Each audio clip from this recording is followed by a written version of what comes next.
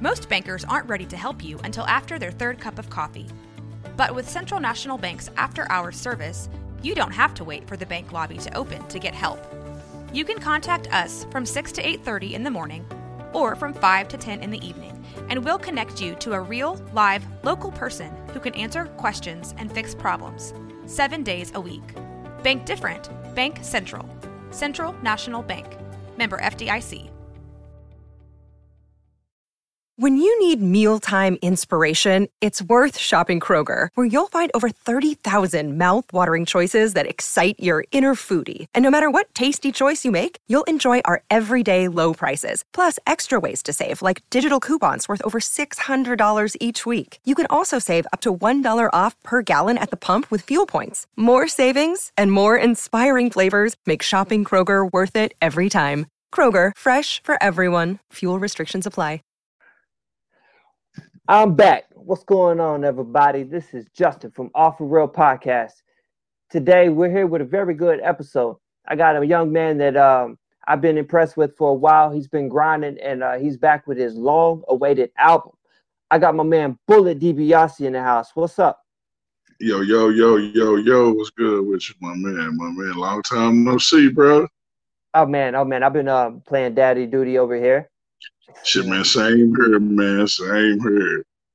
I hear it's a beautiful. How you been holding up doing that? How you been holding up during this little pandemic, man? I know I'm hanging on. I'm trying my best, man. Yeah. Man, the first week was tough. I tell you that. And then I decided that I was just gonna have to really two things. I stay positive and productive. And I said the only way for me not to go crazy is to act like nothing's wrong. So I just worked. I woke up at 7 in the morning like I had a job, and I just worked. And I finally went back to work about a week ago, and so things are getting back to normal. But you just gotta grind it out. Definitely, listen. That's how the album EP came about. Just like off of work, nothing to do. Like, yo, man, I've been sitting on all this dope stuff. Let me just go through and let's see what we can cook up in a month. And there you have it, man, and I'm happy about it. Okay. I'll tell you what, man, let's go all the way back to the beginning. Why don't you introduce yourself to the people who aren't familiar with you? Where are you from? Where did you grow up?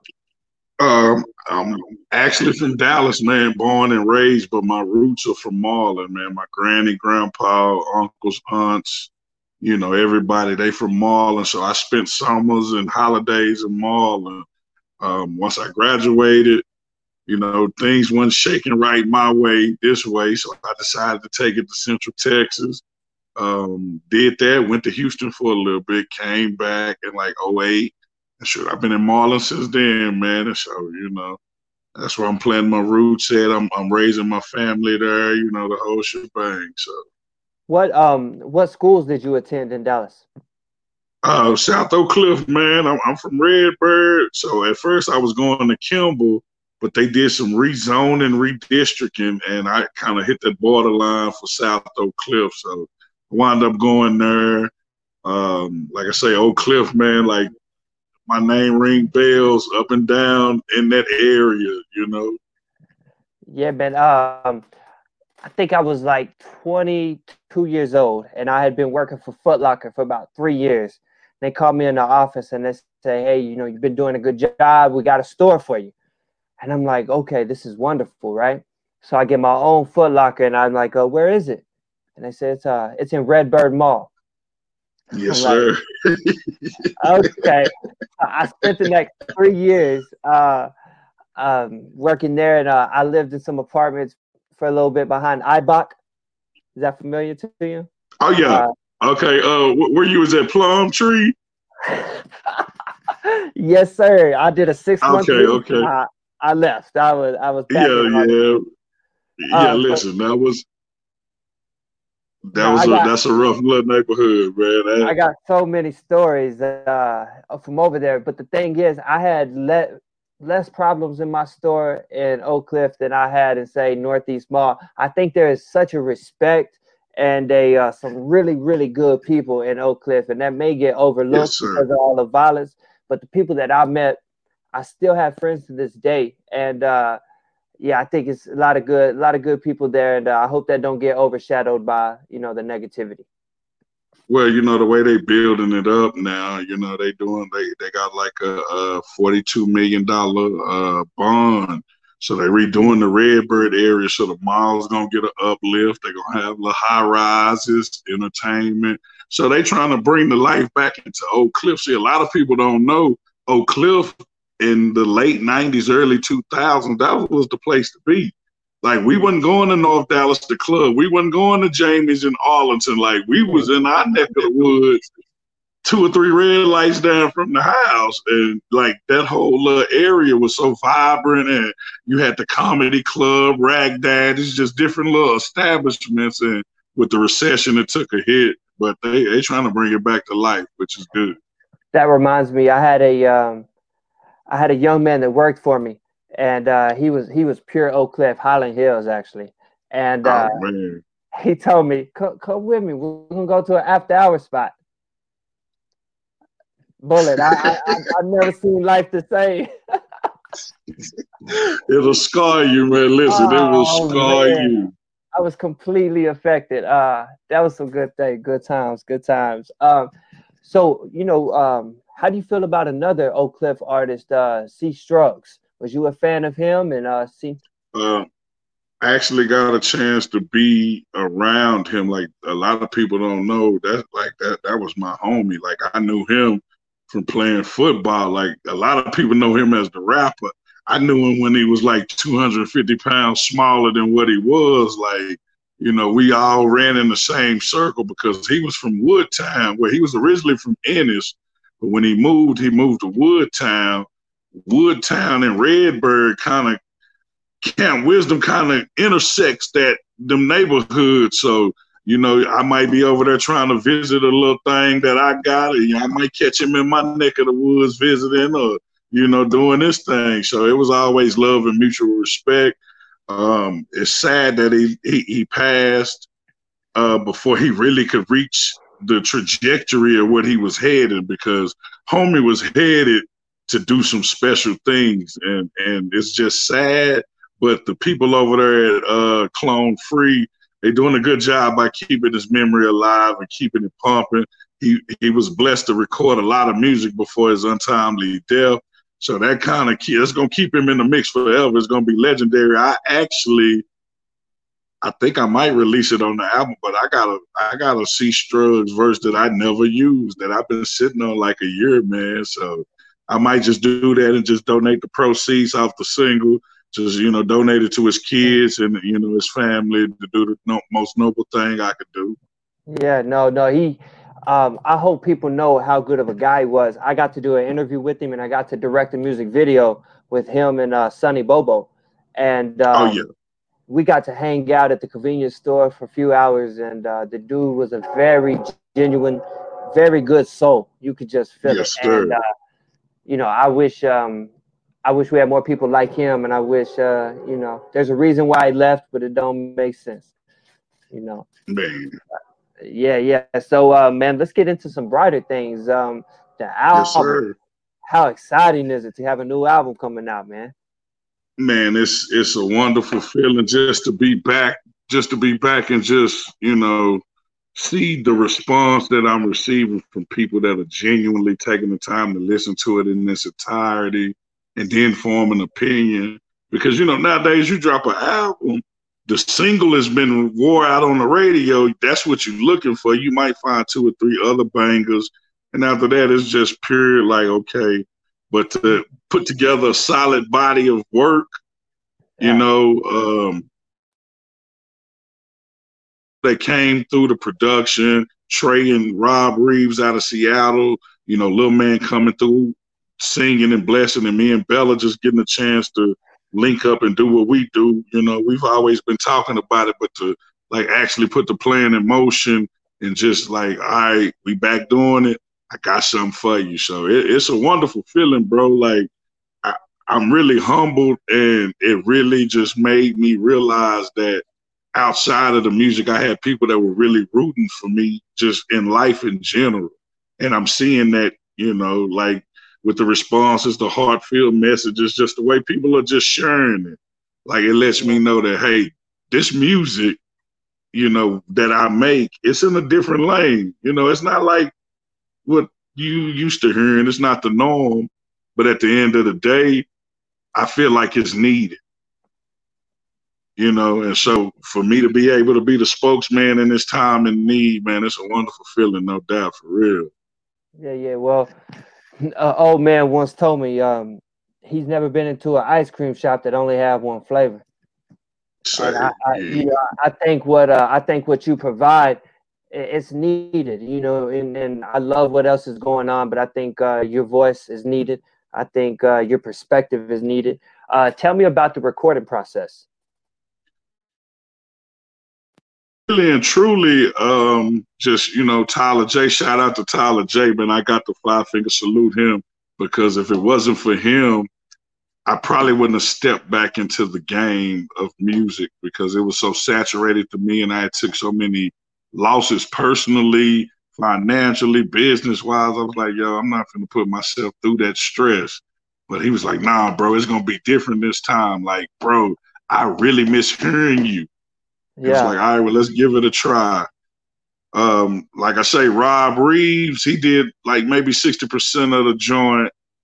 I just told him the vibes that I was feeling, and like he would send them like Motown records, like 7, 8 at a time. Like, yo, I had these in mind, just pick these. So in the process of doing that, like once I just figured out what I was gonna name it, because I really want to play off the last release that I had that'll be up for streaming and all that pretty soon.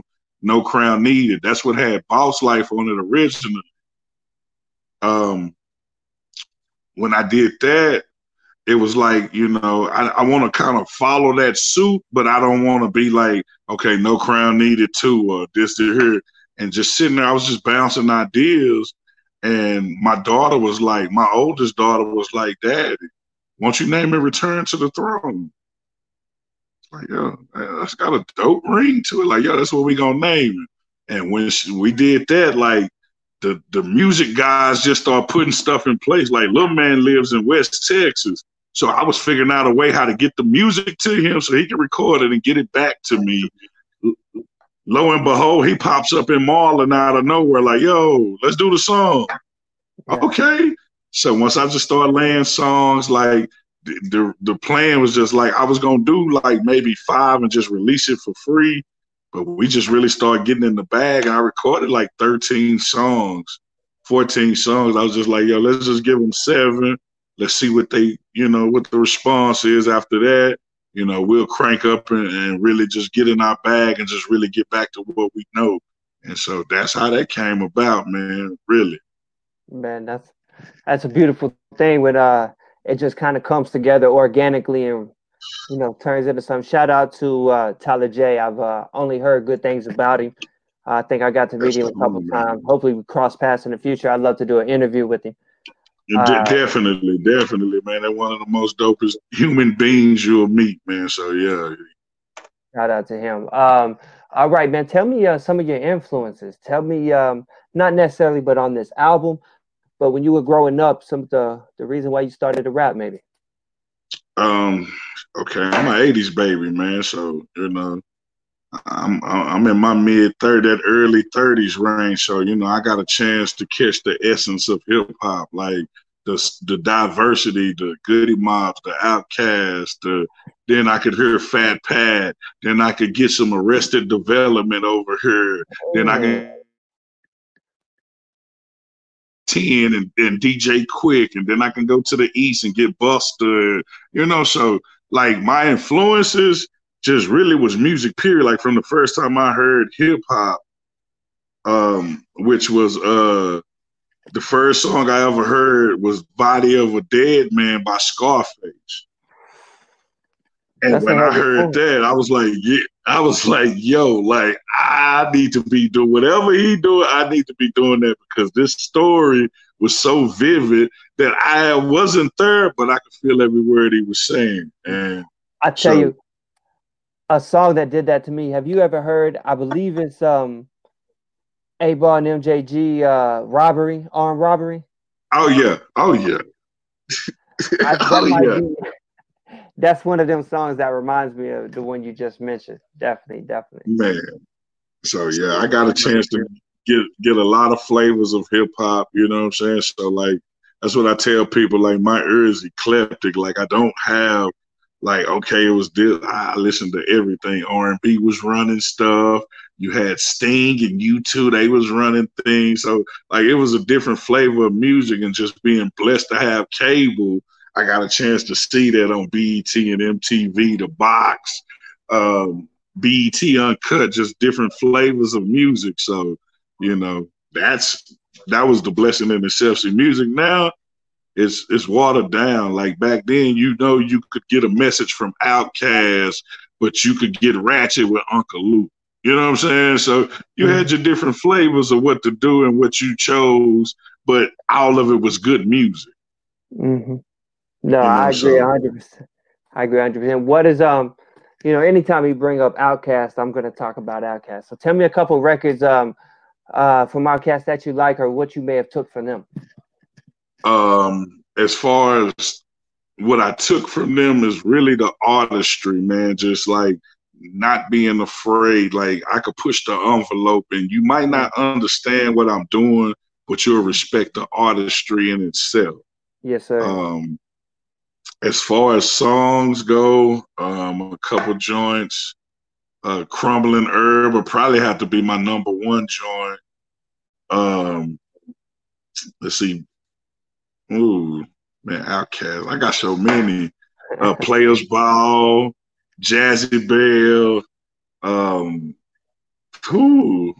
Elevators. Elevators will always be, you know, because that was like when I really started to listen to rap music, like that era. Like, so that one is always going to be a classic. And more in the mix, probably Black Ice, man. Just on some like having a message type of deal. Even though that was a Goodie Mob record officially, Outkast was on it. So, you know, that's how I feel, you know what I'm saying? And especially with just like the freedomness, like the pro, whatever it is, like they really vibe with it. They really resonated with me and just being myself. So that's why I rock with the Cast, man. Like greatest hip hop group ever to me.